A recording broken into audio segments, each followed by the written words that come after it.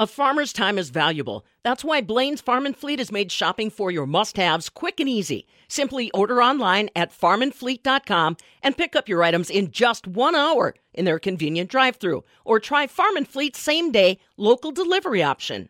Wisconsin Farm Bureau recently held one of their Leaders of the Land series out at Roth Feeder Pigs in Wazeeka, Wisconsin. I was able to catch up with A.V. Roth, owner of the farm, to get his take on what sustainability really means to him on his operation. For me, sustainability just isn't about the environment. It's about the community, it's about the people, it's about the animals, it's about everything. Everything has to be in harmony to be able to produce an animal and take it to market. And if I do something wrong in the environment, it's not going to be there for me to be able to do down the road. So I got to take care of the water, because that's the water that my family drinks, that's the water that my animals drink.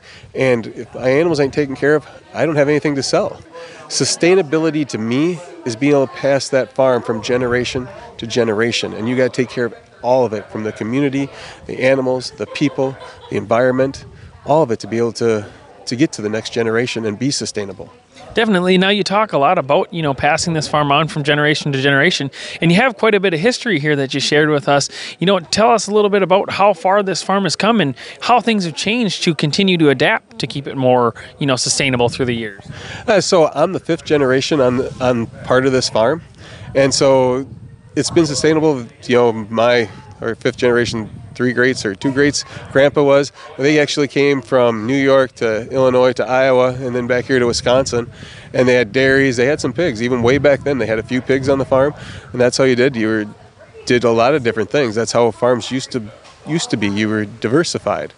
And now it's going more to doing your best at one thing, having some other stuff, but having one thing that you really make that money on, to be able to be profitable, to be able to pass to the next generations. They used to do crops, after it was planted, you'd go through the crop field 3 or 4 times, cultivating it.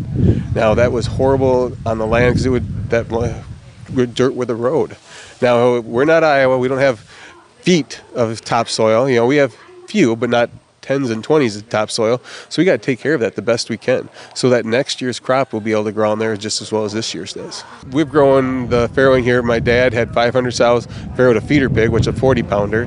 And in about 2000, when I took over, we went from 500 to 1,500 sows, farrow to wean, and then went to just under 3,000 sows, farrow to wean now. And I wouldn't be able to do that without my parents being ahead of me and without the people that work in the barn. So it's been a great just to see that grow that way and how our animals are raised.